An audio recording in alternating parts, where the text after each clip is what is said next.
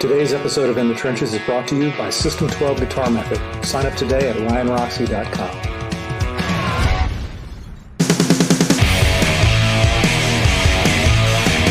In the Trenches with Ryan Roxy. Hello, and welcome to a very special episode, a live stream episode of In the Trenches. I am your host, Ryan Roxy. We are a couple minutes late, folks. It's all right. Simmer down. It's a little bit rock and roll. I didn't expect it of all the shows to be, technical difficulties and stuff like that. I thought this one would be right on schedule, but it doesn't matter. Everything does work out in the end, right? Just like in rock and roll. And today, folks, it is, like I said, a very special episode for me, and going to be for you, definitely, because on the program today, pretty much the most cerebral guest that we've ever had in the trenches. He's a thinker. And how do I know that? Because I've watched him on many of my favorite podcasts, including Joe Rogan, Lex Friedman, and his own podcast called The Portal. So at the end of the day, folks, he's a guitar player as well. So just like you and I, let's warmly welcome into the trenches, Eric Weinstein. Hello, Eric. Hey, wow, this is an incredible thrill. By the way, that was not on Ryan that we're late. It was all on me. I knew I should lay off the Jack Daniels until at least 10 a.m., but, I was a little nervous. You pulled an Axl Rose. I did not expect you pulling an Axl Rose on this, but you know what? It wasn't because you just didn't want to come on. We were desperately working behind the scenes to get all the things technical working, and I think they sound good right now, right? Everything. By the way, I was in the same grade in elementary school as Saul Hudson. Oh, dude. I know a lot of stuff about you doing research for this podcast. I realize that, you know what? You're a little bit older than me by 2 months. Actually, by 1 month. So then your hair is fantastic, sir. Well, thank you very much. Well, the ones down here, up here, it's a little suspect. We don't talk about that. We can talk about it. This is all a weave.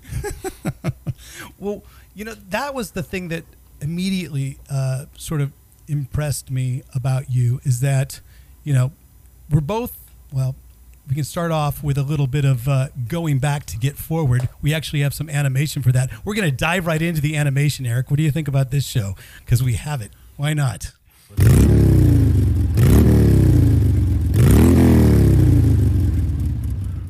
We do a little go back to get forward, and part of that is just so we can sample a motorcycle, I think.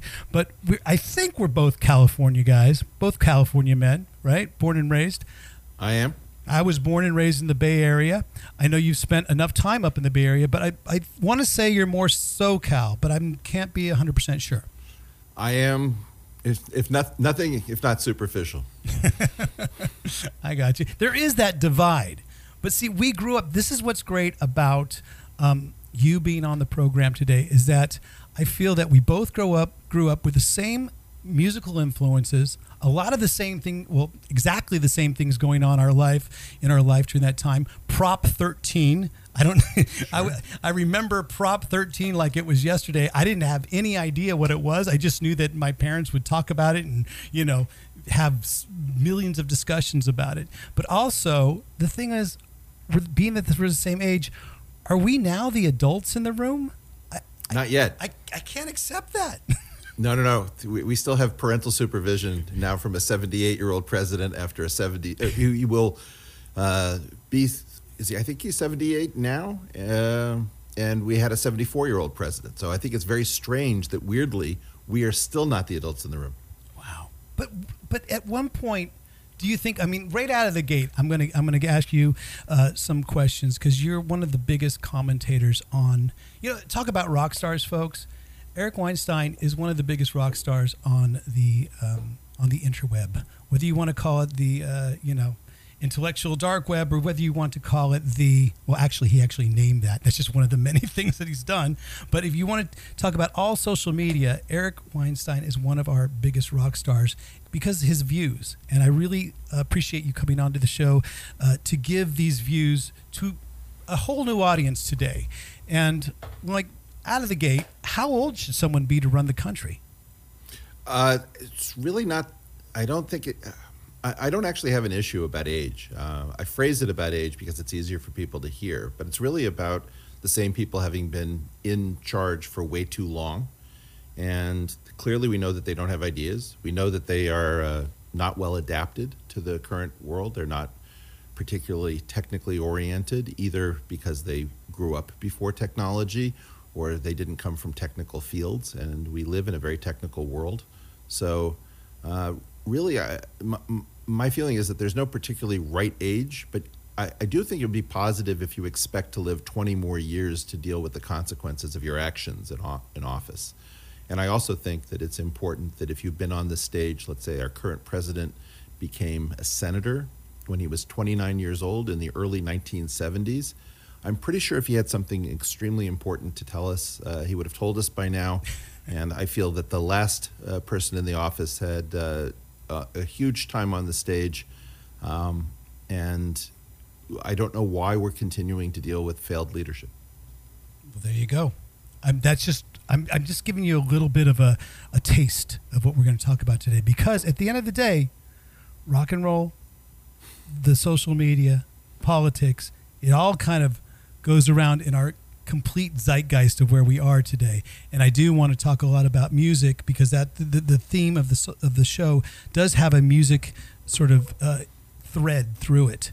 And the fact of the matter is, I was turned on to you because obviously I've seen you commentate on the Joe Rogan. I've seen you with Sam Harris. I've seen you with Jordan Peterson. I've literally watched hours and hours of interviews, just looking at listening to your views, and being really impressed by what I hear. And I think my rock and roll audience needs to hear a lot of your views as well. But out of the gate, I know that there's a little bit of misconception about how to introduce you at one point, because, when I was trying to get the description for the podcast, I mean, some people, Dave Rubin, for instance, introduces you as a mathematician. Wikipedia says you're a venture capitalist. Logan Paul, who you had the balls to go on that podcast with, that was an interesting show as well, but you did a great job on it. His description is that you're a genius atheist Christian, whatever that means. So, I mean, how would you describe yourself and to people? And I know you get asked this question quite a lot, but just in sort of, I guess, Cliff Notes form, how would you describe yourself? Well, I went with imposter when I was on Dave Rubin, and I kind of like that, because I think that distinguishing between an imposter and a fraud is important to me. An imposter is somebody who may not have the credentials to be in a particular location, but has every intention of doing as good of a job as they can, if not better than the credentialed. So you may steal from the till, but you hopefully are going to put back more than you took by the time the day is over. A fraud is somebody who's just trying to fool you in an attempt to enrich themselves and screw you over. I think that part of why I do that is because we've become extremely worried about anyone deviating from his or her lane. So you hear "stay in your lane" a lot these days. And with open architecture of the internet, polymaths are particularly terrifying to people, because they may roam around and opine in areas where they are not expert. And you, of course, have an issue there where you get a benefit from the fact that the person isn't usually captured by the dominant belief structure in that area, but that person has to pay it back by virtue of the fact that they are not, in fact, dedicated experts who stay only there. So in some sense, Ryan, not to be critical, you are an imposter as a broadcaster. I was just going to say I'm a podcast imposter, but I do intend. I don't wish. I intend to actually become one of the best, at least in my rock and roll field. So, and I'm listening to guys like you on your podcast, The Portal, to sort of grab tips every single episode. Well, let me just say one other thing about the concept of the imposter. I've realized that a lot of the world's genius is riding on female shoulders, and that women, by and large, have a bigger issue with imposter syndrome because they don't give themselves the same allowances generically to screw up. And so for a while, I was going around talking about the need to not worry about imposter syndrome, and I don't know that I was very effective. But by embracing the imposter label, one of the hopes was that as a positive externality, a lot of people would say, okay, maybe I'm an imposter too. Now I don't have to worry about imposter syndrome. So the secret agenda behind calling myself an imposter is that if we could liberate the amount of intellectual horsepower that's currently inhibited by virtue of people saying, stay in your lane, or you don't know the topic, and you're jawing off, you're a bullshitter, all of that kind of energy, imagine what the world could be like. So if people started to think of imposter as a wonderful thing, taking a name like as was done for the word queer and spinning it around and turning it into a positive, then I thought that I could do no greater good in the world than to free up all of the people who've been inhibited and have not taken their shot on goal. Imposter is no longer a pejorative, folks. Imposter is a good thing. And with that being said, Eric, would you consider yourself an imposter guitarist? Absolutely. Oh my gosh. I mean, I think you contacted me after. I think nobody had seen me post myself with an electric guitar ever. So first one. Yeah. So I had a Mexican Strat and an old Princeton Chorus amp, which was not the right amp for me. And I then got a Positive Grid Spark amp on an impulse, and I took my guitar in to get it worked on. And holy cow, I had suffered for decades in a situation where I could have made myself happy with under $300, and I just didn't know it. Well, how did the guitar find you? I mean, did it find you at a young age? Oh, it's a horrible story. Then horrible please story. Do tell. Okay. It has to do with my grandfather, and I was musically hopeless. And I have a child who's musically hopeless and another one that's musically gifted. The musically hopeless child, we could not teach him middle C to say, as soon as we taught him middle C and then we taught him D and E above it, he would forget middle C. And it has to do with various learning issues in the family. And so I took 6 months of piano lessons, which was a total disaster. Nothing happened. And it had to do a lot with symbolic uptake. So my grandfather, who was musical, said, I want to get Eric a guitar. And my mom said, nothing doing. You're going to destroy his self-confidence. There's no ability.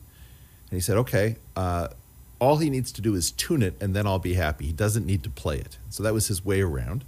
So he got me a nylon string guitar, which I brought just in case I needed to document this. I love it. And please do. And I learned to tune it, and then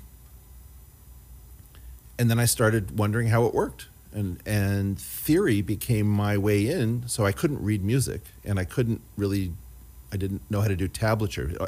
Everything symbolic is a huge drain on my brain. Like if I do symbols, I have to sleep for hours. It's really quite horrible. But wasn't setting the goal for yourself to tune the guitar, that was a major sort of thing that perhaps maybe your grandfather gave it to you as a challenge? No, he was just being devious. He was being devious. He was trying to get around my mom because my mom had an idea in her head that this is just going to be bad. And my grandfather understood that if he could get the guitar into my hands, then I would find my own path. So he was the self-teacher who teaches self-teachers how to self-teach. Well, you have an interesting approach with that. You have an interesting approach to learning music and to teaching. I think, it goes against sort of the educational complex, if you will. You have, I know you've talked about it before, and like, there is that old saying that repetition does learn something, and that whole 10,000 hours to learn something. But you necessarily don't agree with that. Well, that's somebody's process. So we're not knocking it. It works. But it's not everybody's process. And then if it's not your process, do you take away from that you're less than and deficient? And that's my issue. And it's funny because I now hang out with musicians who are way above my pay grade. And I don't think they even realize how discouraging what they say can be. For example, somebody recently said, you're not a guitarist until you sell one guitar to make rent, and then you buy it back at a later date or something like this. Wow. And I couldn't relate to that because I've never had any of these experiences. Or you're not a guitarist until a string breaks and you compensate for it and such and such. Well, all of these things are okay. Great. I'm not a guitarist, and that I have this idea in my mind that I'm not a. Yeah. Well, because you don't realize that people are listening in on your conversation, and if you think about great pedagogues, Guthrie Govan or Paul Gilbert, these people who are amazing. If you're not in that idiom, you think, well, okay, I'm not a guitarist. I'm just somebody who owns a guitar. I'm a guitar owner. That's what I am, and I think that that's one of the things I've been talking about recently with Rick Beato, if you follow his channel at all. Absolutely, we do, yeah. And so I've been saying, why don't you guys recognize that a lot of us don't know where we are? We're certainly above some level, but we're below other levels. It's not that we've had a linear progress. And bringing the non-guitar community, for example, in, because we watch these shows and can I just say this? The greatest delight for me is I'm sitting theoretically in the seat where Nita Strauss and Joe Satriani. Yeah, Joe Satriani was right there, and he was in the same state, and Nita Strauss as well. She was just on last week. We had a really cool band meeting for those of you that are in the chat right now, because we do have a live chat, and I haven't done this, because we were so bogged down with getting the show started, I didn't really give credit where credit's due. Our live chat over on the Ryan Roxy YouTube official channel, we're very happy to have you in there. Thank you very much. We appreciate you for listening to the audio broadcast, which is Spotify and Apple Podcasts and Stitcher and all those. We really appreciate it. But we have Eric Weinstein on the program here. You want to get in our live chat right now, just hit that subscribe button. And you're in that same position that Joe Satriani. In fact, that I think was one of the selling points to getting you on this show.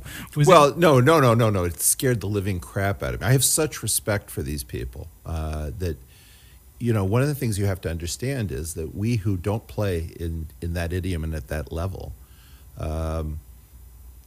we are very respectful, I think, in general. It's not a Dunning-Kruger thing. But on the other hand, you have to connect to those people. Like, you may know that you're not Jimi Hendrix, but when you pick up a Strat, it has special significance because that Strat has been imbued with mystique and mysticism. It's a talisman. It's something magical and wonderful. It's one of the reasons that I'm so focused on, we have to get our great musical instrument companies, Fender, Gibson, PRS, all these, Positive Grid.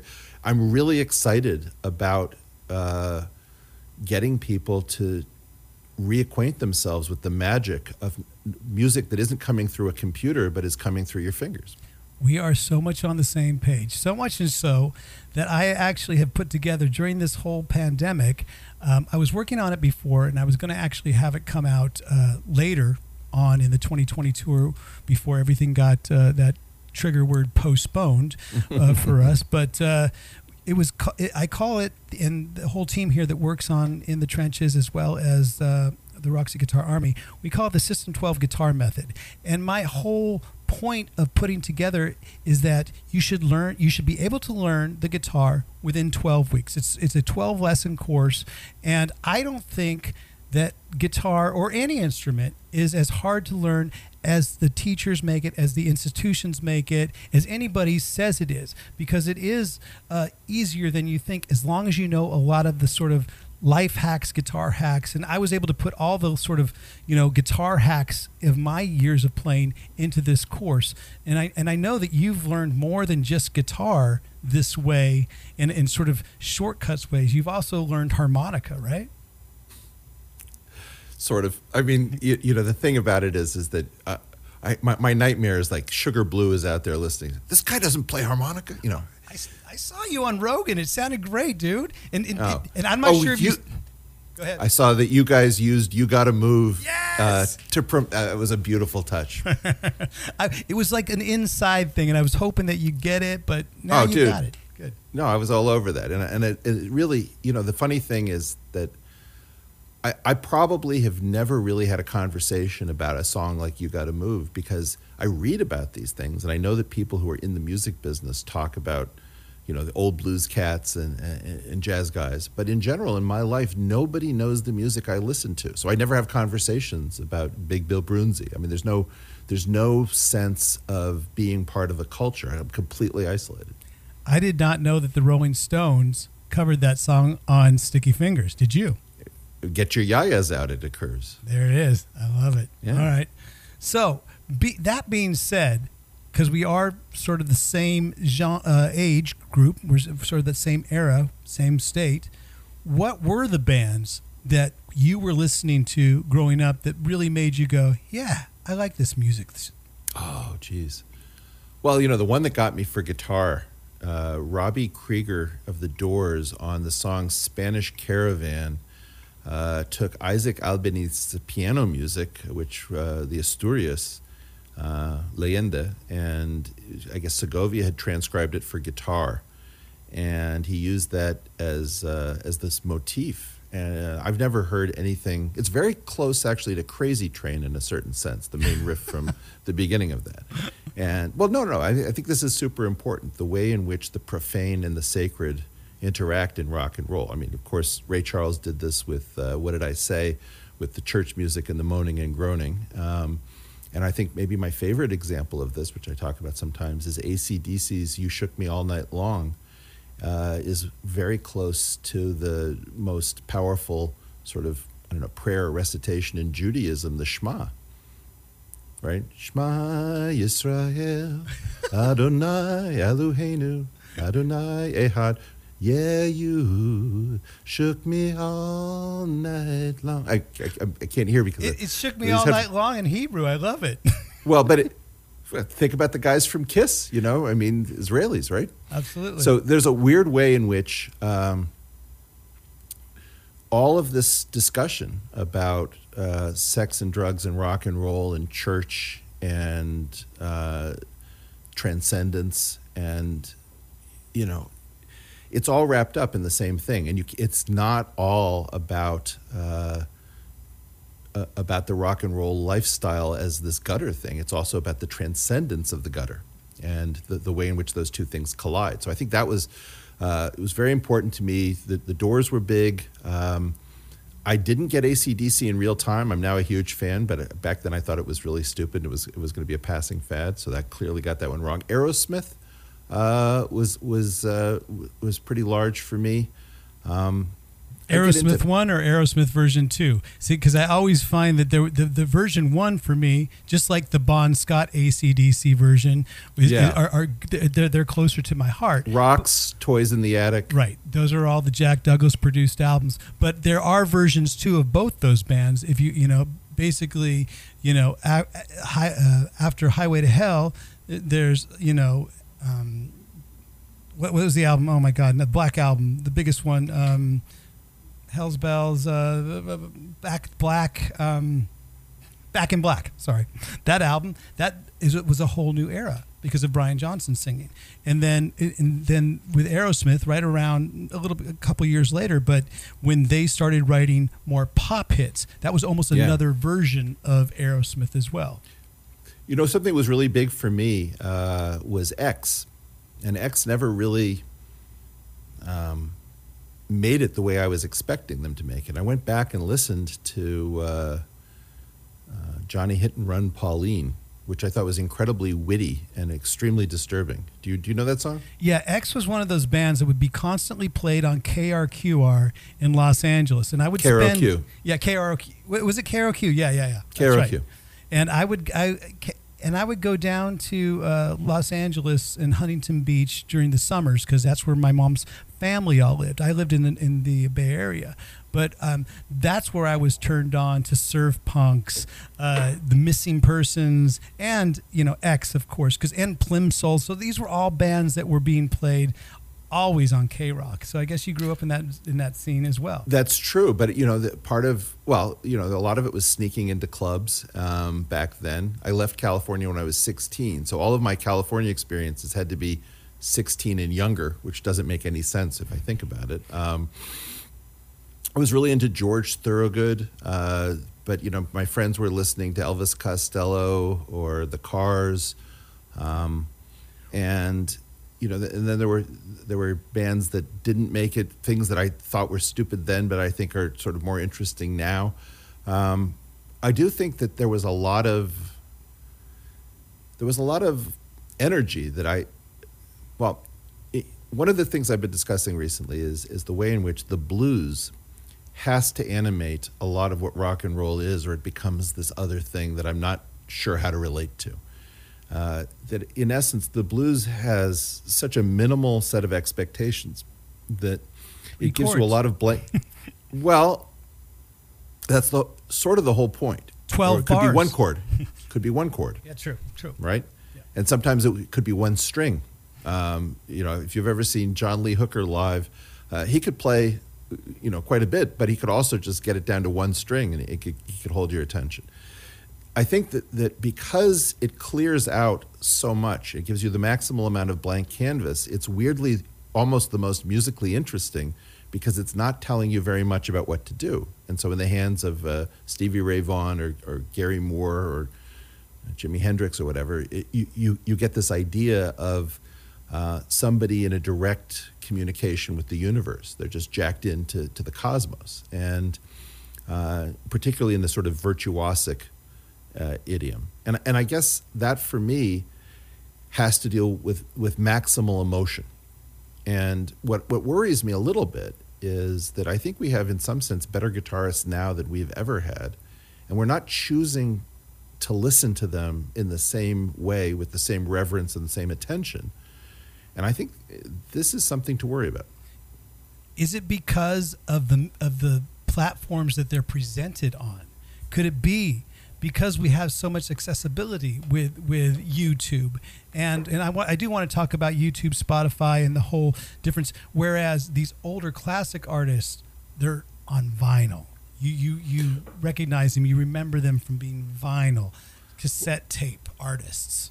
Well, and you have an exact idea of how your record was scratched. Okay, here we're coming up to that pop, right?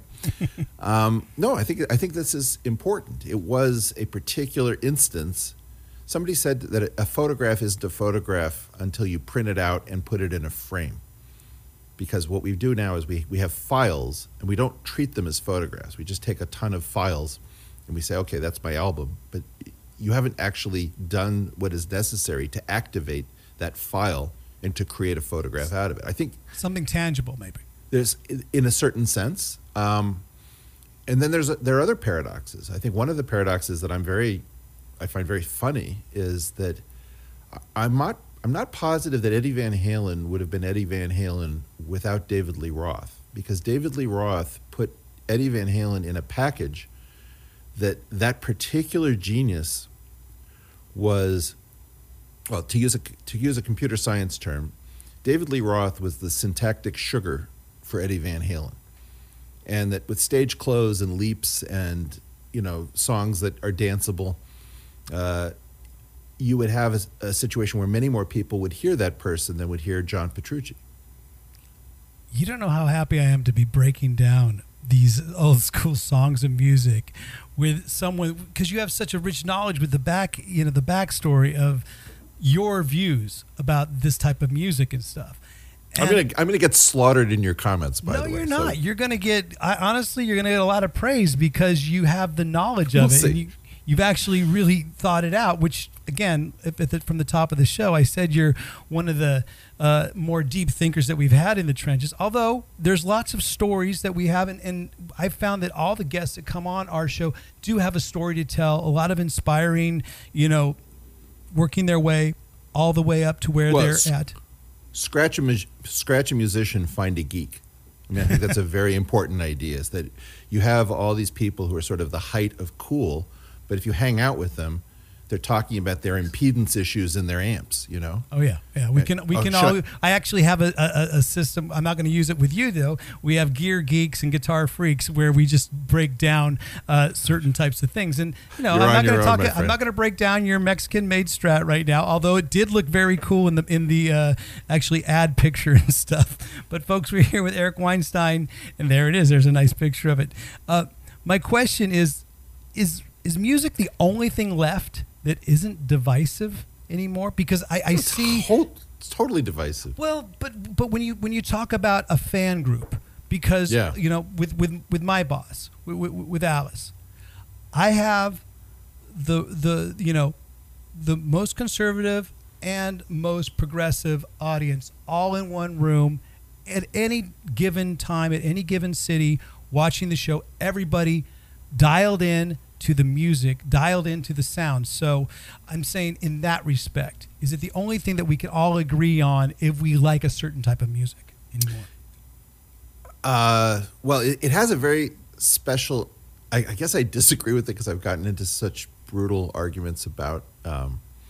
You can get into an argument about which is the greatest guitarist in the Yardbirds with the Yardbirds fans, and it can get pretty heated. I think that.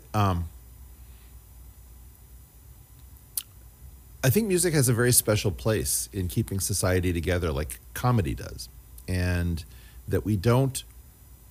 In part, we allow these two things to sneak up, and we treat them as somewhat frivolous. But I'm very worried about this particular moment. I keep making this point over and over again that I don't think the music of our age is the music of our age. I don't think that the music we're listening to now is what we're supposed to be listening to. I think if you think about what's going on in society, the inability of our musicians to figure us out and hold up to us what we can't see in ourselves. Comedy lagged for a while. I think comedy is catching up, but there was a period of time where comedians couldn't figure out how to tell a joke on a college campus without getting shut down. Because they had a hard time actually doing what they do. Yeah, and I think Joe Rogan sort of said that to me that it was rough for a little while, and then it became the golden age as the best people started pulling off the William Tell shots. And I recently heard this song. A young friend of mine, Sam Comfort, turned me on to Polyphia and this song Goat, and I just freaked out after a while. I mean, it was so beautiful and so fractured, and the virtuosity was sort of done as a throwaway. And you know the song? No, I haven't heard it yet. I'm going to check it out. It'll blow your mind, I think. I hope. And Well, and in so doing, it reminded me, like, okay, well, this actually sounds like the music of my time. It's hyper complex.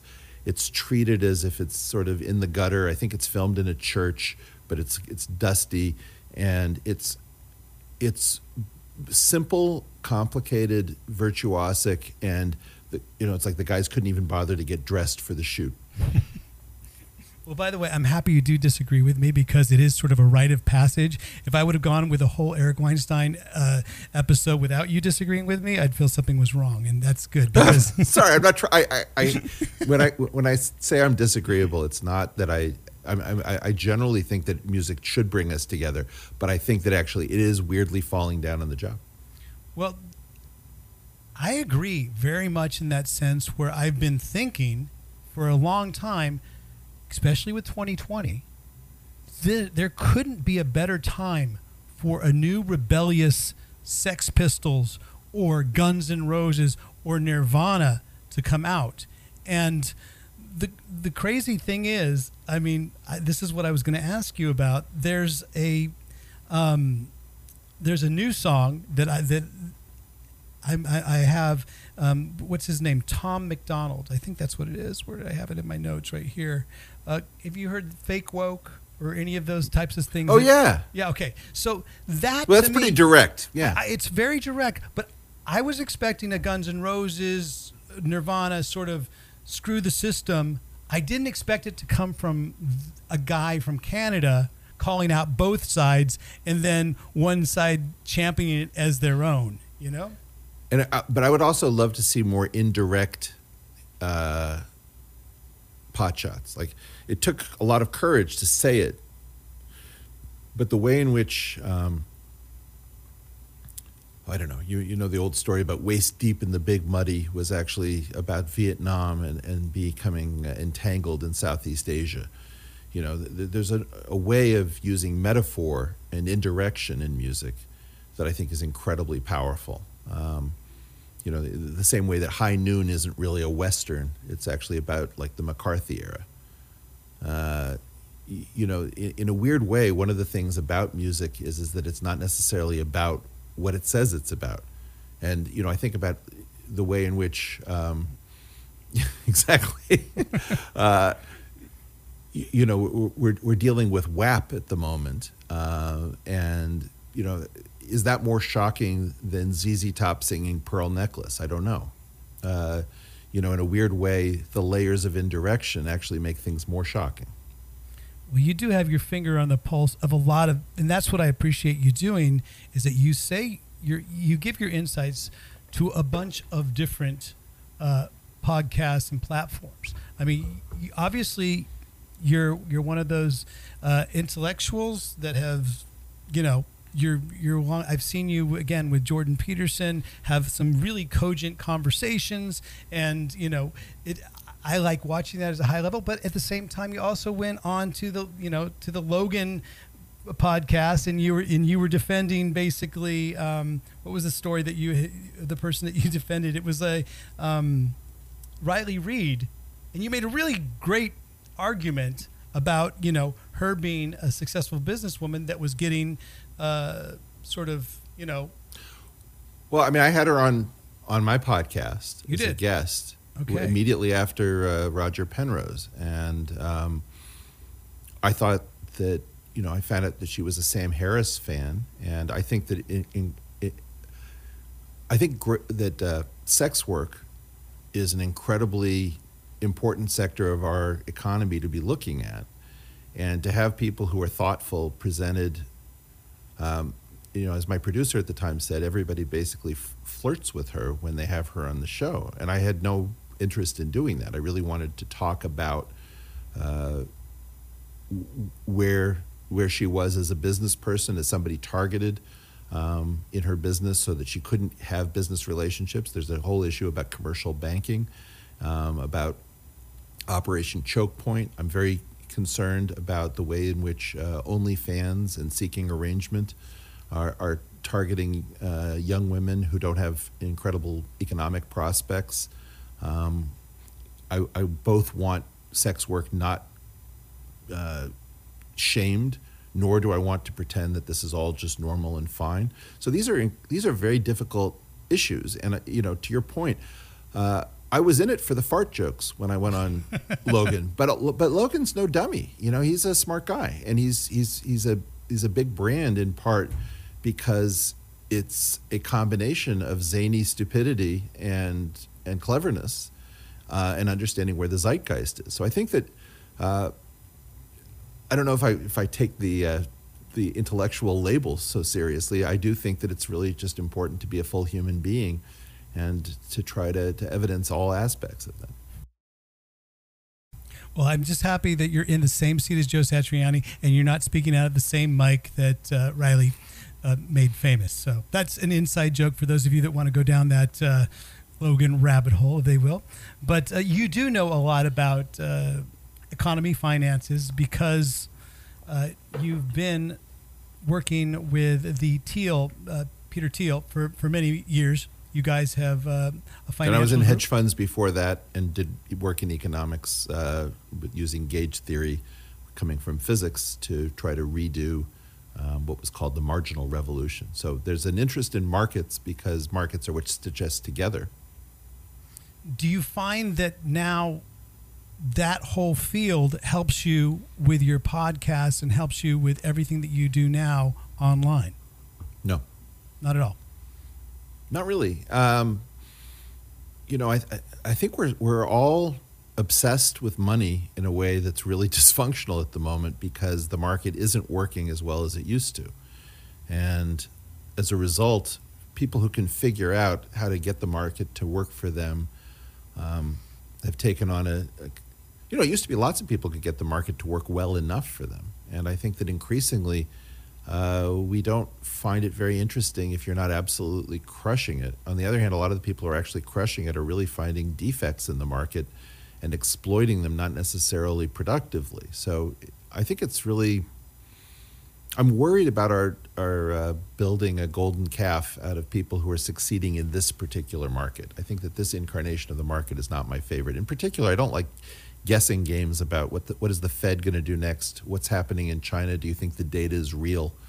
That's not as interesting as, it's interesting if you can play it and make money, but it's not interesting intrinsically to think about what's in the head of particular players as opposed to what's going on in innovation in general, or financial inclusion or financialization. I'm more attached to trying to figure out if the market still really reflects us, or is the market breaking down in late stage capitalism? I tried to figure out technical trading I invested 2.5 years of my life doing it. And after that 2.5 years, I realized it wasn't for me, because it takes a lot more sheer, you don't have to pardon the expression, but it takes balls to be a technical trader. That's true. I think it's also the case that a lot of us are devalued by virtue of the fact that we have skills that the market doesn't yet recognize as valuable. And so there's the whole issue, I talk a lot about public goods. Public goods are things for which price and value are not kept together. And if you produce a lot of value, but you can't capture the value because of some market defect, then the market sort of views you as a loser. And one of the things that's really important is how much talent is currently miscast as loser in our current system. And I think if we don't watch that, it's going to be a revolution. I think that the number of incredibly talented people who have so much to give the world and who are so appreciated, who cannot capture the value that they create, is an international scandal that people are afraid to talk about, because if you complain about it, it must be that you're a loser. And so one of the things that I'm interested in is representing the loser community. I think that there's more talent in the loser pile than there is in the winner pile, by far. And a lot of that is a mistake when you see somebody who's just incredible, like a musician. If you think about Mark Knopfler, singing about down in the tunnel trying to make it pay, and you think about all of the great musicians. Think about Joshua Bell's famous experiment where he was playing the violin in a metro station, and people could listen to one of the most sought after violinists in the world and just walk right by him.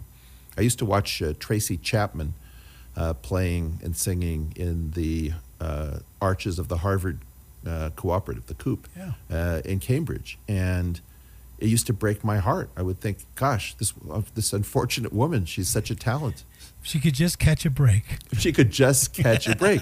And, it's like your feet from Tracy Chapman. And it was clear. Now, if you take all of those people, like Eva Cassidy, why isn't Eva Cassidy a billionaire? Why wasn't she during her lifetime?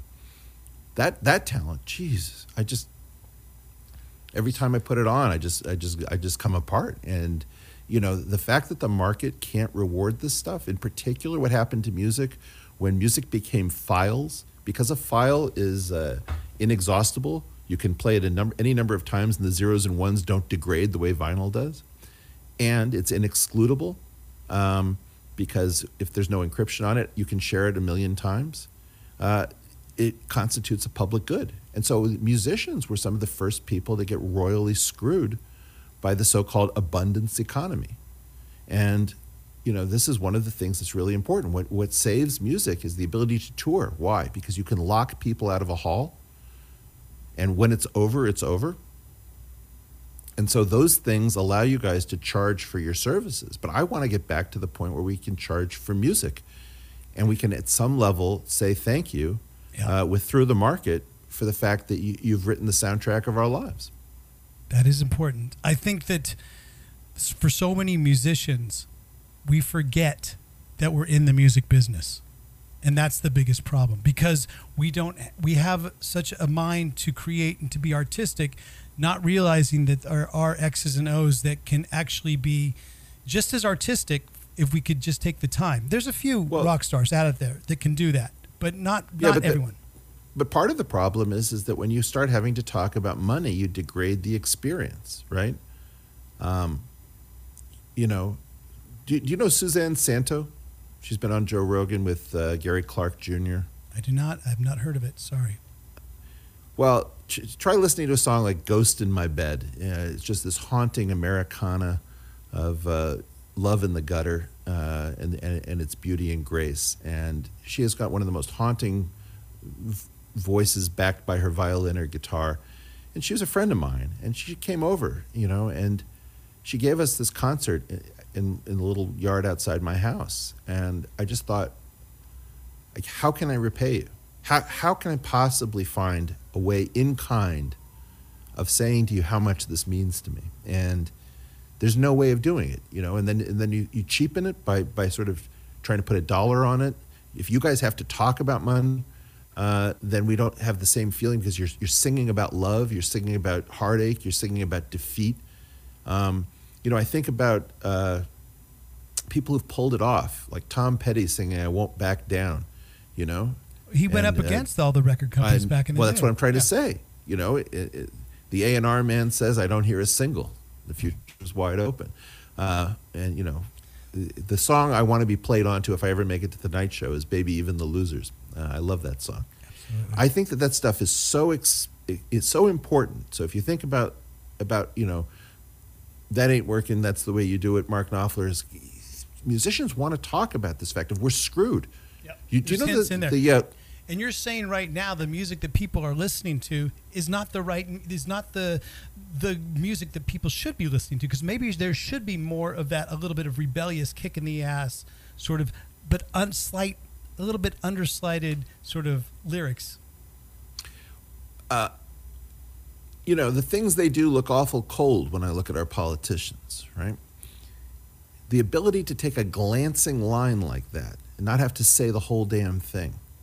The irony of that. I think you have to look at the fact that musicians are our historians as well. I mean, one of the things that I bring up now a few times when I talk about music is the number of musicians in the 60s who were talking against the protest movements. We're saying, you guys are kind of out of control and you're not really making sense. And so those kids were their audience, but they were also chiding their audience. I'd love to change the world, but I don't know what to do, so I'll leave it up to you. Who was the last band that did something like that? Who was the last band that had a stand like that? Can you say Pearl Jam? Well, so I don't know the reason. By the way, the last person who did this really effectively was Dave Chappelle, who said, I'm going to do an impression, and he goes into this thing about, I'm going to ruin you, I'm going to destroy you, blah, blah, blah. Now, who am I doing? Everybody said, Trump. And he said, no, it's you, the audience. By the way, Green Days, I hope you had the time of your life. That little F-U, at some level. Yeah, it's sarcastic, but it's sarcastic to everyone. We're all wasting our lives, right? I mean, I think that they were including themselves in on the joke. If you look at the video for that, Good Riddance, it's incredibly self-reflective. I think that in large measure, we in general are scared to say how off everything is. We are frittering away everything that we had built up. We are not passing things along to the next generation. And it's so important to me that I'm writing songs now about people who are freezing eggs and can't make the payments. The way in which young men are not able to inspire young women and are dithering around not forming families, and the way in which we're also caught up in this moment. And in some sense, how do you write a new song? How do you? I'm just what struggling rhymes with freezing eggs. Hot legs. I don't know. Well, showing some leg and freezing my eggs Yes. because OnlyFans is going to be the solution to the problem of not being able to make the payments. So damn it, you've got it half written already. All right, perfect. Can you hang out with us for a couple more minutes? We're going to take a really Sure. quick break because you've been talking about the System 12. We talked about it earlier, and because we have Eric Weinstein here. Pleasure to have you on the podcast. Vic, if you can run a little bit of System 12 commercial for us, and we'll come back with Let the People Speak. Thank you very much for being on the podcast, Eric. Thank you.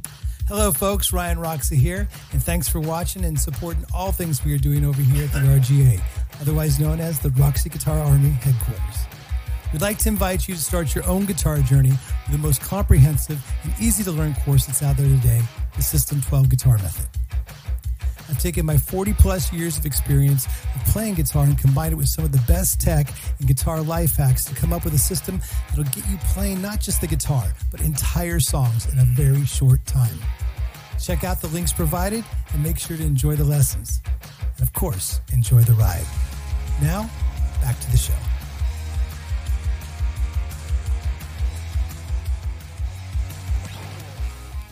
We try to keep it all quick here. And honestly, we try to accept when it comes to our guests because, folks, today with us we have Eric Weinstein, guitarist, pianist, harmonicist, but he's an imposter at all three. But thank you. But an imposter you forgot is a mandolin. If you really want to talk imposter, it's mandolin. But I'll tell you something. I am so excited about octave mandolins. We've got to get those into our world. Okay. You know sound a about little bit like my friend Eric Dover because he would be the guy. Eric Dover played in Jellyfish. And he does a lot of solo stuff work. Just a genius musician. But whenever I would call him, we'd be talking. He'd be like, he would be out sort of recording birds and sort of looking at new sounds and techniques and so I like that. It's the octave mandolin. We should look into that. Yeah. Okay. Well, so. Yeah, just thinking about tuning in fifths, but with enough room that your fingers can actually fit on a fretboard. I don't know why people didn't invent this earlier. Bet heavy. Go heavy on octave mandolins. That's your financial advice right now. Yeah, they traded at a discount. They're very hard to find. Well, you know what? There's people in our chat room right now. I guarantee know people that know people. So here we are in the trenches. We have another little bit of animation, but honestly, these are questions from just a couple from our guests that have been in the chat. Our producer, Vic, has been compiling them, and it's a little segment we call Let the People Speak. Come on, Vic.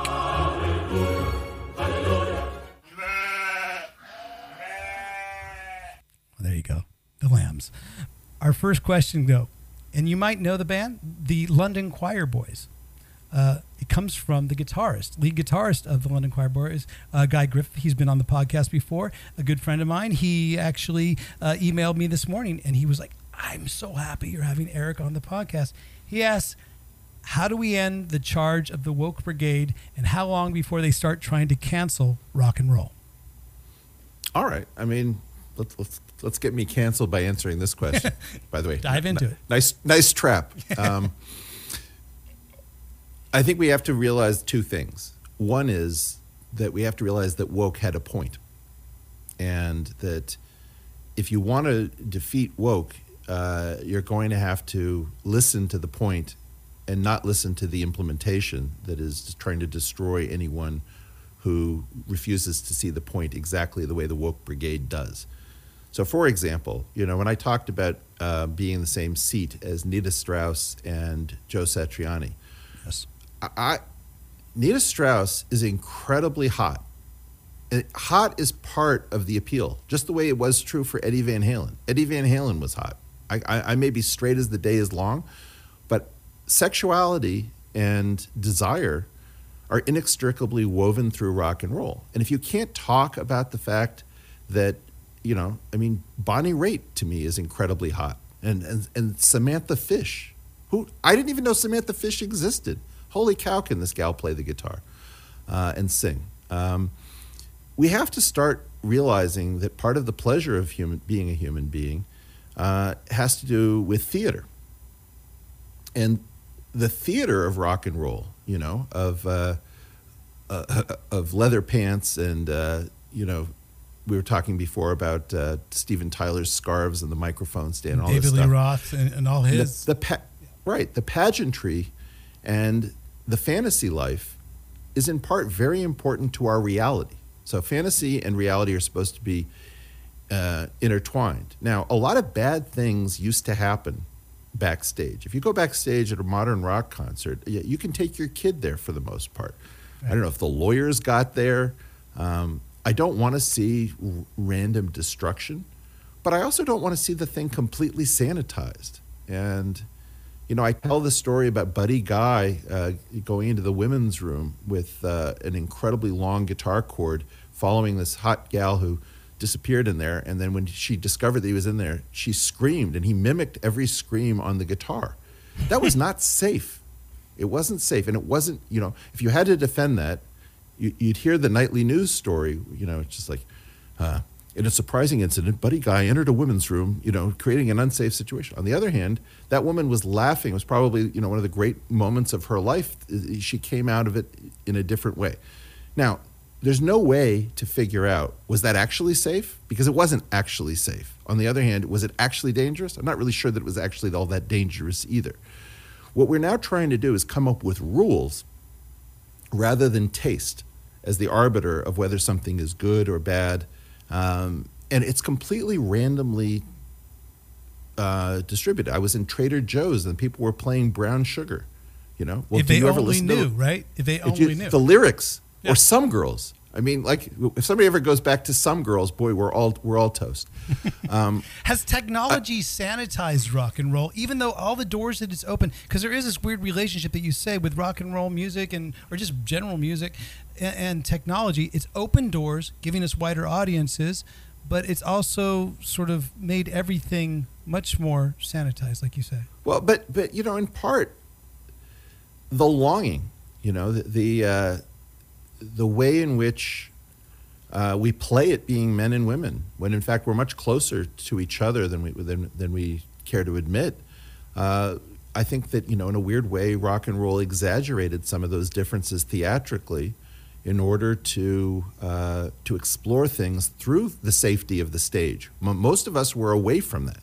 You don't end up backstage at a rock concert usually by accident, and you probably have some idea that you're dipping into space that's a bit dangerous. So I think that there's a really difficult issue, which is that rock and roll is not supposed to be safe, nor is it supposed to be hell on earth. I think that if you look at the scene in Almost Famous, that will break everyone's heart, the poker game or whatever that was. Wow, you remember that scene? Hard. Yeah. Oh, well, who can forget that scene, because it's so effing disturbing, So you have to both reckon with the fact that the woke brigade has a point, and the fact that taking the fun and danger out of life is not the right way to explore that point. And you have to give us music that's worth taking risks over. I think it's, in part, this is what has me trying to write music, which is, how do I up my game? If I'm going to bitch about this stuff, how do I scream about love, sex, desire, hope, fear, failure, all of the things that animate us, and put it into some kind of incredibly toxic cocktail that I can mainline into my veins? That's what the soul of rock and roll is to me. What are you writing your songs on now? What instrument are you writing your songs on? Guitar, piano, or harmonica, or is it octave mandolin? I don't have an octave mandolin. All right. I tried to buy one. There was one mandolin in all of Guitar Center. We're working on it in the chat to get Eric Weinstein an octave mandolin. But hold on. What are you writing your guitar. Songs on? Yeah. I mean, this guitar actually, a classical, because it has enough. I don't know how to play with a pick. I realized 2 weeks ago that I didn't know how to play with a pick when this guy, George Marios, who's the guitarist for Pineapple Thief, did an entire video lesson just for me. And I was embarrassed that I realized I have no idea how to use a plectrum. All right. There you go. I'm giving this to you virtually right now, because, a plectrum is one of those things where, here's an interesting thing. Are you left-handed or right-handed? Right-handed. Okay. So in a sense, you play guitar traditionally right-handed, right? But my theory is that you're doing it wrong. And because I'm left-handed, and everyone always asks me, they say, "Oh, you're left-handed. Doesn't that mean why don't you play guitar left-handed?" Well, here's my theory. When guitar first started, in back in the day, classical music was the left hand was pretty much stationary, and your right hand, which you needed all the coordination in, did all the arpeggios and all the finger picking for it. But with the introduction of the guitar pick, it sort of switched, because all of a sudden this hand just goes up and down, and is, for us guys, I've never heard anyone say this, and I've always wondered about it. So being that this hand goes up and down, and that's all it does, and there's some that do it faster than others, all your really technical and coordination stuff is going up and down the neck, because at that point, with the evolution of the guitar, and guys like Paul Gilbert, Yngwie Malmsteen, when they just started riffing up and down, they all of a sudden this hand became much more important. So I always tell people, if you're left-handed and you're playing traditional, you're doing it the right way. And fantastic. You've never ever heard of a left-handed piano. That's the other thing. That's a really interesting point. There you wow. go. If I gave you something to think about, damn it, I feel like I've accomplished something huge. Oh, no. This is huge for me, right? Well, we are going to move on. And actually, that wasn't a trap question by Guy Griffith. That actually, you answered it very eloquently, I think. No. It's the response to the question that will be the problem. No, we'll see what happens. I think you answered it quite well. So the next question is, well, maybe a little bit more of a softball, coming from Hannah Cope from our chat. She asked, did you enjoy appearing on Joe Rogan's podcast last year? Any future appearances planned? Yes, there is a future appearance planned. Joe owes me 2 appearances on my own program, but I haven't used it to blow myself up yet. Look, Joe's amazing, and one of the things that you get to do when you're hanging out with him, because he's an incredibly great guy to hang with, is you get to see. I'm going to blow his cover. He's an amazing mind. He pretends that he isn't. But one of the reasons that show works is that brain is something else. And, it's hard because it's not exactly in the idiom of most intellectuals. And if I were to call Joe an intellectual, he'd just make merciless fun out of me. So I'm not going to do it.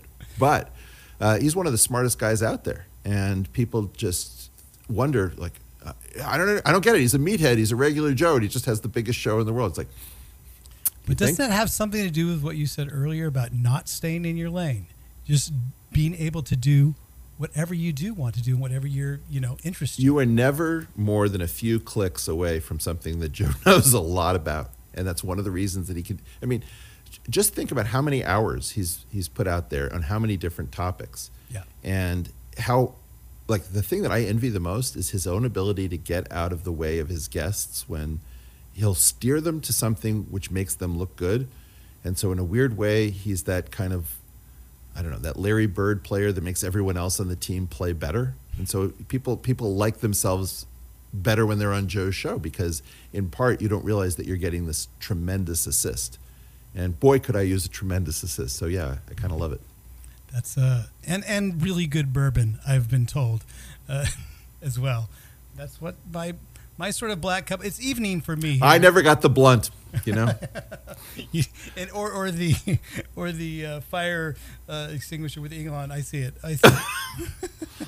Fire extinguisher? No, the flamethrower. Flamethrower. That's right. Actually, I think it's called not a flamethrower. Exactly opposite. It says not a flame. Fire extinguisher, the exact converse of a flamethrower. I got it. All right. So our last question, I feel I'll have our producer, because he's usually really embarrassed to come on screen, because he actually wrote the question. He actually wanted to have the question. I'm going to have him come on screen and ask it to you himself. Now look at him. He's getting ready. He's putting on his makeup. He's laughing at me, but Vic Chalfant, our producer, has a question for you. The last of it. There you go. I was turning off my heater because I have a little space heater in here, and I didn't want it making noise. This is a very international show, by the way. I'm in Sweden. Vic, our producer, is in Arkansas, and Eric is coming from an undisclosed. Eric is coming from some undisclosed location somewhere in California. But I've seen you on the portal on your own podcast with that background before, so I think we know where it is. What's your question, Vic?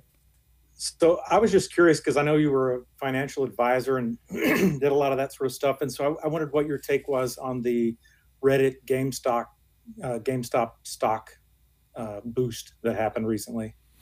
Well, it's very weird because, of course, hedge funds aren't necessarily hedge funds. They often have pension plans, but we hate the hedge fund managers so much that we're all sort of rooting. Even hedge fund managers are rooting to have other hedge fund managers take it on the chin. I think this is, there's a revolution afoot, and I've called it the N-squared revolution because before, recently, it wasn't kinetic. There wasn't that much street violence. We had some street violence this last year.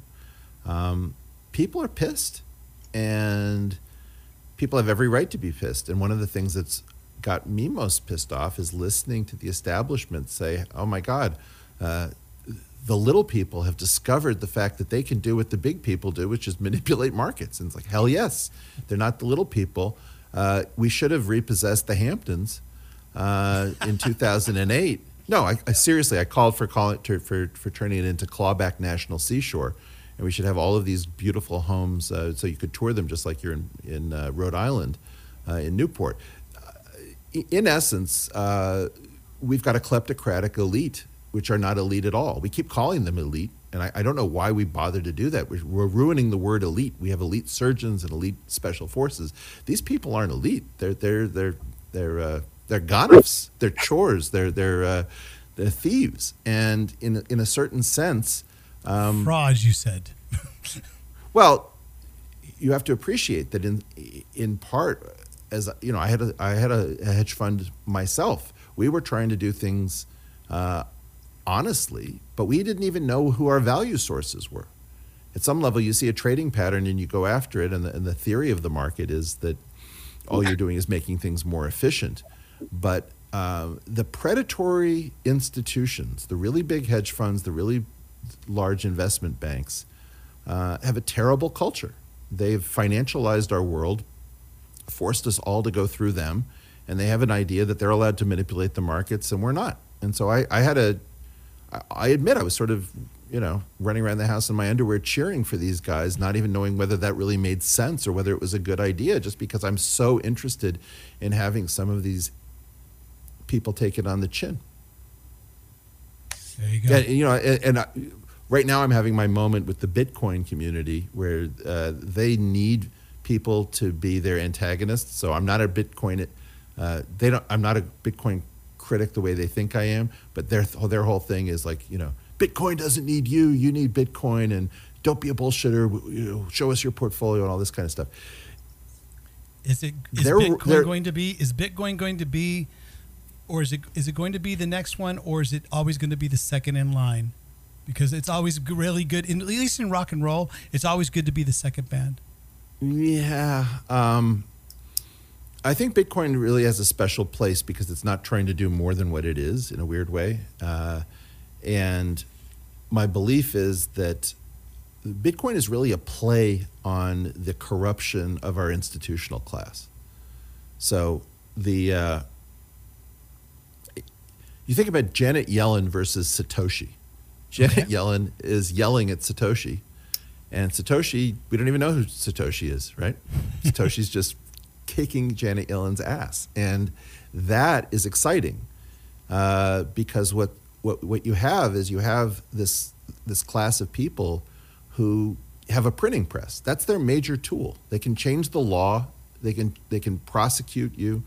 They can print money, devalue the money that's already there. They can they can transfer wealth from person A to person B, claiming to be doing something like stimulus or relief.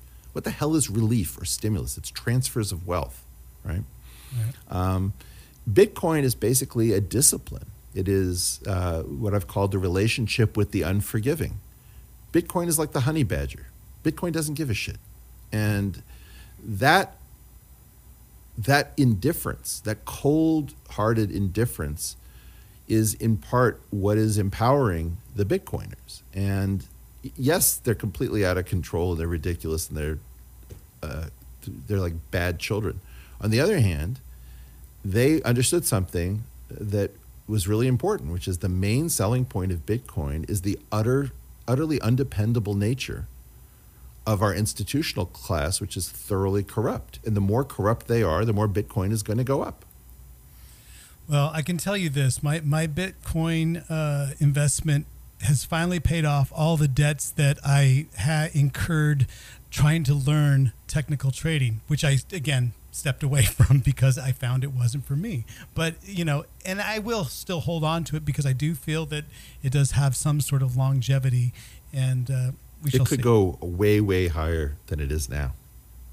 Especially once it runs out, right? Once it's a finite. Think about it differently. Think about it as it's not, when you see the Bitcoin price, that's a two-sided thing. And the great value of it is you're short the dollar. And you know that these people don't know what they're doing at the Fed. The central bankers don't know what they're doing. So you know what they're going to do? They're going to print. And Bitcoin is in part valuable because it's not going to print. It's going to do what it's going to do on a regular schedule. And the confidence that you have that these people have one basic trick up their sleeve, which is seigniorage, the theft of, you're going to take money away from everyone who holds dollars and give it to whoever you give new dollars to just by running your printing press. And so that's sufficient to say that the Bitcoin price is really an exchange rate, and it's the fact that you're short the dollar that is animating BTC. But there's no doubt that Elon's investment in Bitcoin, and I know, folks, this goes a little bit off the usually Fender and Gibson talk that we have weekly here, or rock and roll stories of tour buses, but it's more rock and roll and interesting to me just to talk about this with in a mind like Eric Weinstein. Elon's investment, to me, sort of leveraged his company so that his company wouldn't fail as well. Will there be other companies that do the same, which accept Bitcoin Pay? Well, he's using mimesis. He's using mimetic desire. So the idea that we want to ape Elon, hey, Elon's got rockets. You know, rockets look like guitars. They're long and thin, right? You know, and he put a convertible into space, you know, with David Bowie playing in the background. That's true. Okay, so now the idea is we all want that kind of Elon cool, because really what we're trying to do is we want to make love to Robert Downey Jr. as Iron Man, you know. So at some level, he's using that mimetic desire to do what Bitcoin is going to do anyway. In other words, but by virtue of the fact that this thing is short the incompetence of our aging institutional class, Elon is helping it along. But I don't think Elon is central, unless he's Satoshi. I don't think he's central to the story. Shit. All right, I see Kanak has a decent question. Should I post it? Well, Ryan may have dropped something. No, I dropped my microphone, you know, because I got so excited about, he is Satoshi, he is. But so Kanak is always, he helps out a lot with our putting out your sort of promo for our podcast today. Kanak is from India. Sir, would you like to share any advice for engineers, freshers who want to walk down the path of mathematics, stats, artificial intelligence, and maybe pursue a PhD or job in the same field? Oh boy, we both need you and we don't need you. And this is really the tough part. We need people to go into these fields, and we need these fields to pay really, really well, because these skills are fungible. And right now, what we want to do is we want to exploit you. So don't let the market turn you into a subroutine so that somebody can snap their fingers and say, get me a rocket scientist, mathematician, data scientist. And then they'll give you what seems like a really nice salary for a young person, very little upside, and then they'll work you very hard, or they'll put you as a postdoc. We've got a huge problem. The thing to do is that we've got to bring science employers to their knees. And if we can do that, then you should go into these fields and work your ass off and try to accelerate the path by skipping over various steps. We teach you calculus way too many times. We teach you pre-calc, then we teach you calc A, B, B, C, then we do like single variable, multivariable, vector calculus, and real analysis. It's enough. We should effectively compress these sequences for people who can handle abstraction. Tell everybody else that we're going to give you a different version of the calculus. But people who can handle abstraction should be brought rapidly to the forefront. And so it's not such a crushing decision early in life. I think that it's very good if you want to become entrepreneurial. At the moment, very few things are working. And so the entrepreneurial avenue is one of the only things that is still working. But what we should do is we should make it safe for you to enter these fields, compressing the length of time it takes and making sure that you get paid shit tons of money by people who have gotten used to the idea that PhDs are a dime a dozen and a commodity, and that we can always flood the market whenever we need to make sure that they have no power at the bargaining table. So it's a very difficult recommendation. We need you, and we also clearly indicate that we don't want to pay you. And so it's a very dangerous thing to enter. I hope that's helpful. Thank you very much. can act just on my end. I do need you still to help promote the show like you do every single week. Thank you very much, as well as you, Federica. And you don't get paid a Do you have an shit ton of Indian money. audience? Huh? Do you have an Indian audience? We have an international audience because the good people because Alice Cooper commands an international audience. We have people, I think right now, if you want to sort of chime in on the chat, we have Australia represented, India represented, South America represented. Specific question, because I've been on this Clubhouse app where my follower count is growing faster than Twitter by a good amount. Exponentially, right? I know. It just Yeah. went zoom, right? You said something like 2.1 million? Yeah, they were neck and neck like last month, where I've been stalled out below 500,000 on Twitter for a long time. How did that crack how did you do that? Because it is an invite only app, and I just I got the invite a couple weeks ago, and then I just joined up, and I will obviously try and One of the best things on that app is the South Asian Music Room. Okay. You have got kids from all over the Indian diaspora who are freestyling and riffing using Hindustani classical, Carnatic music, Bollywood as their well. And the instruments are slightly shifted. You're going to get rabab, harmonium, sitar, santur, sarod. But what's going on there is so rich. And I just was hanging out with a bunch of them in a closed audio room where one of the gals started doing, they do the saregam thing where instead of do, re, mi, fa, sol, la, ti, do, they do saregam, ma, pa, da, ni, sa. And they sing and they scat with the actual note values. And she started riffing off of Dave Brubeck's Take 5 because in part, these funny time signatures that to us are very much more understood and intuited because North Indian rhythm is the envy of the world. It's just the most advanced rhythmic system you'll ever find. And so in a weird way, I think that the whole thing that happened between like Ravi Shankar and Yehudi Menuhin only went so far. And then tabla beat science behind Zakir Hussain, arguably the greatest drummer of our time, was very interesting. But I think what these kids are going to do is these kids are going to take their knowledge of this alternate classical music, which is much closer to jazz because of the importance of mirror neurons and improvisation. And they're going to find more meaningful connections between East and West, between, the bridge on an Indian instrument is curved to get it to buzz, that sitar sound. Yes. And so if you think about, it's like natural distortion built in.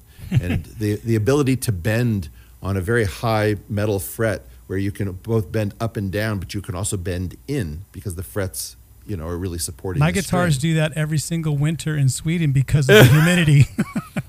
Well, but what I want to see is, why is it that, like, do you have an idea of the top 10 Bollywood songs?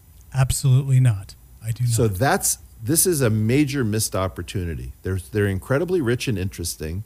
The way in which the classical, and they've been mining us for years while we've been ignoring them. True. So I'm really excited about trying to get some of my music geeks. Maybe you'll come on the app. I'm going to try to get Rick Beato to do it.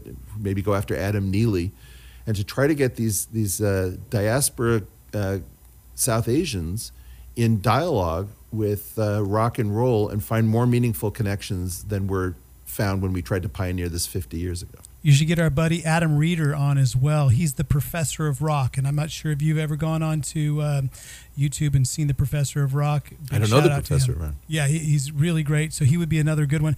I mean, look, I'm not intimidated. I'm not disheartened. I'm just schooled because you are friggin' schooling my ass on music today, and I love it because there's so many things I'm going to go back and watch the show myself, take some notes, the names that you have mentioned, plus these ideas, because you're exactly right. This is so many other cultures have been sort of studying American music, and we haven't. But we absorb it. Like if you think about Paint It Black, right? I see a red door and I want to paint it black. it lingers a half step below what I think the tonic would be, and it stays there comfortably, which is like, it's a little weird, and it has that kind of Indian. But that's just one harmonic minor scale with no. Right, but then like even a very simplistic thing like the James Bond theme is actually taken from a failed musical for V.S. Naipaul's A House for Mr. Biswas. And originally its lyrics were, I was born with an unlucky sneeze, and what is worse, I came into this world the wrong way around. Like the whole thing is clearly Indian, and you've never realized that what animates like all that spy music with all of these chromatic tricks, blues and chromaticism. In that case, what you're really hearing is a sort of an Indian sensibility or a Middle Eastern or gypsy sensibility, which is like, coming from the Misirlou. Misirlou is very close to Hava Nagila, right, with that oriental second between the flat second and the major third. Yeah. Right. Those half steps, yes. Like you say, those chromatic half steps. And then the way in which these guys interleave the major and minor tonalities. So there's this whole system, like you were talking about the harmonic minor, the fact that there are different versions of the minor that are different as you go up, as you go down. They call this a row of row, where the scale changes, the raga changes depending on which direction you're going. And so I really think that in part, rather than treating this as a novelty, we should be mining this as a huge source of ideas. And it just, for some reason, hasn't happened yet. Wow. And you know what? All my favorite solos come from 5 notes, the pentatonic. At least the ones that I've written as well. Well, but I bet they don't. I mean, I think that one of the things that's so beautiful is if you look at, who's this guy, Jacob Collier in the UK. So he's focusing us on the fact that it's absolutely essential to realize that we're imprisoned by 12 tones. So you have this 12-week system, right? Well, it's a 12 system because there is only 12 notes in, okay. But you're why? Gonna tell me that, well, because. Why 12? Okay, because there's 12 notes on the guitar neck. Now I know you can bend it. Okay. Why are there 12 notes? Starting from your open string all the way up to those double dots, and that actually simplifies the guitar neck for many people. But it's the 12th root of 2 that is causing this to happen. In other words, it is peculiar to the 12th root of 2 that if you take 19 of those increments, that's almost exactly equal to 3. It's just below the value of 3. And that's only true for like 12 and 53. There's a 53 notes gives you an almost perfect fifth. So the real rule is that you have to have perfect octaves, and you have to have something so close to a perfect fifth that you can call it a perfect fifth, even though that's a total lie. And 12 is the magic value. I think 29 is the next value that gives you a very weird approximation to the perfect fifth, and then 53. And that 29 gives you a worse third. Our third is so far off. The reason that blue third, you talk about the pentatonic where you're bending that minor third, is the Pythagorean tone is between the major third and the minor third. It's closer to the major third, but it's really far away. Our ear can hear that difference. It's sour. And that's why you see what happens when I get a mathematician on my show that just blows up my system 12. Vic, can you take 2, raise it to the 19th power, and take the 12th root of that on a He's computer? Shaking his head completely. No, but we don't even realize why 12. Yeah, now I know. Now I know it's increments of 12, 29, and 53. Folks, stay tuned for my next 29th system. You see, with 53, you can make a fortune. Working my way up. All right, so we are now heading out to the highway. There it is. There, Kanak again is. He's giving you some. Came through for us. Yes. And I don't know if he's correcting you or not correcting you at this point. No, he's giving me the Hindi or the Sanskrit. I'm not sure which. I love it. So there it is, folks. We have spent some really quality time with Eric Weinstein. We did something. No. We've actually I've learned a lot. Hopefully, you've learned my very simple thing of why I'm left-handed and play guitar traditionally. I love that. Okay. That was great. I hope that's your takeaway. I have too many takeaways to actually have. This is called Heading Out to the Highway. If you can, obviously, with 2.1 million Clubhouse followers and YouTube followers. You don't need everybody to come on board, but I think a lot of people in our chat would like to find out more about you. What's the best way to get in touch with Eric Weinstein? I leave my DMs open. It's not very responsible of me, and I don't answer or read every one, but I try to sample them. And, the other thing is to go to I think, ericweinstein.org and leave us your email address.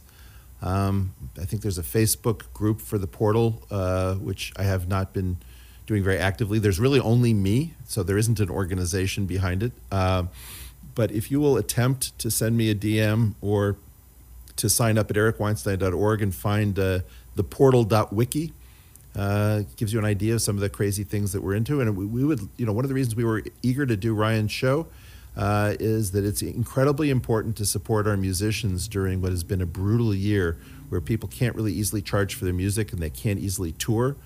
And it's so important for people who are actually still playing instruments and who still have the love to keep this thing going so that it doesn't all become formula and computer and the market. So this is just out of a gratitude for, I can't believe a guitarist this talented saw me on Instagram screwing around with a little bit of blues and invited me on the show. And so I wanted to say thank you.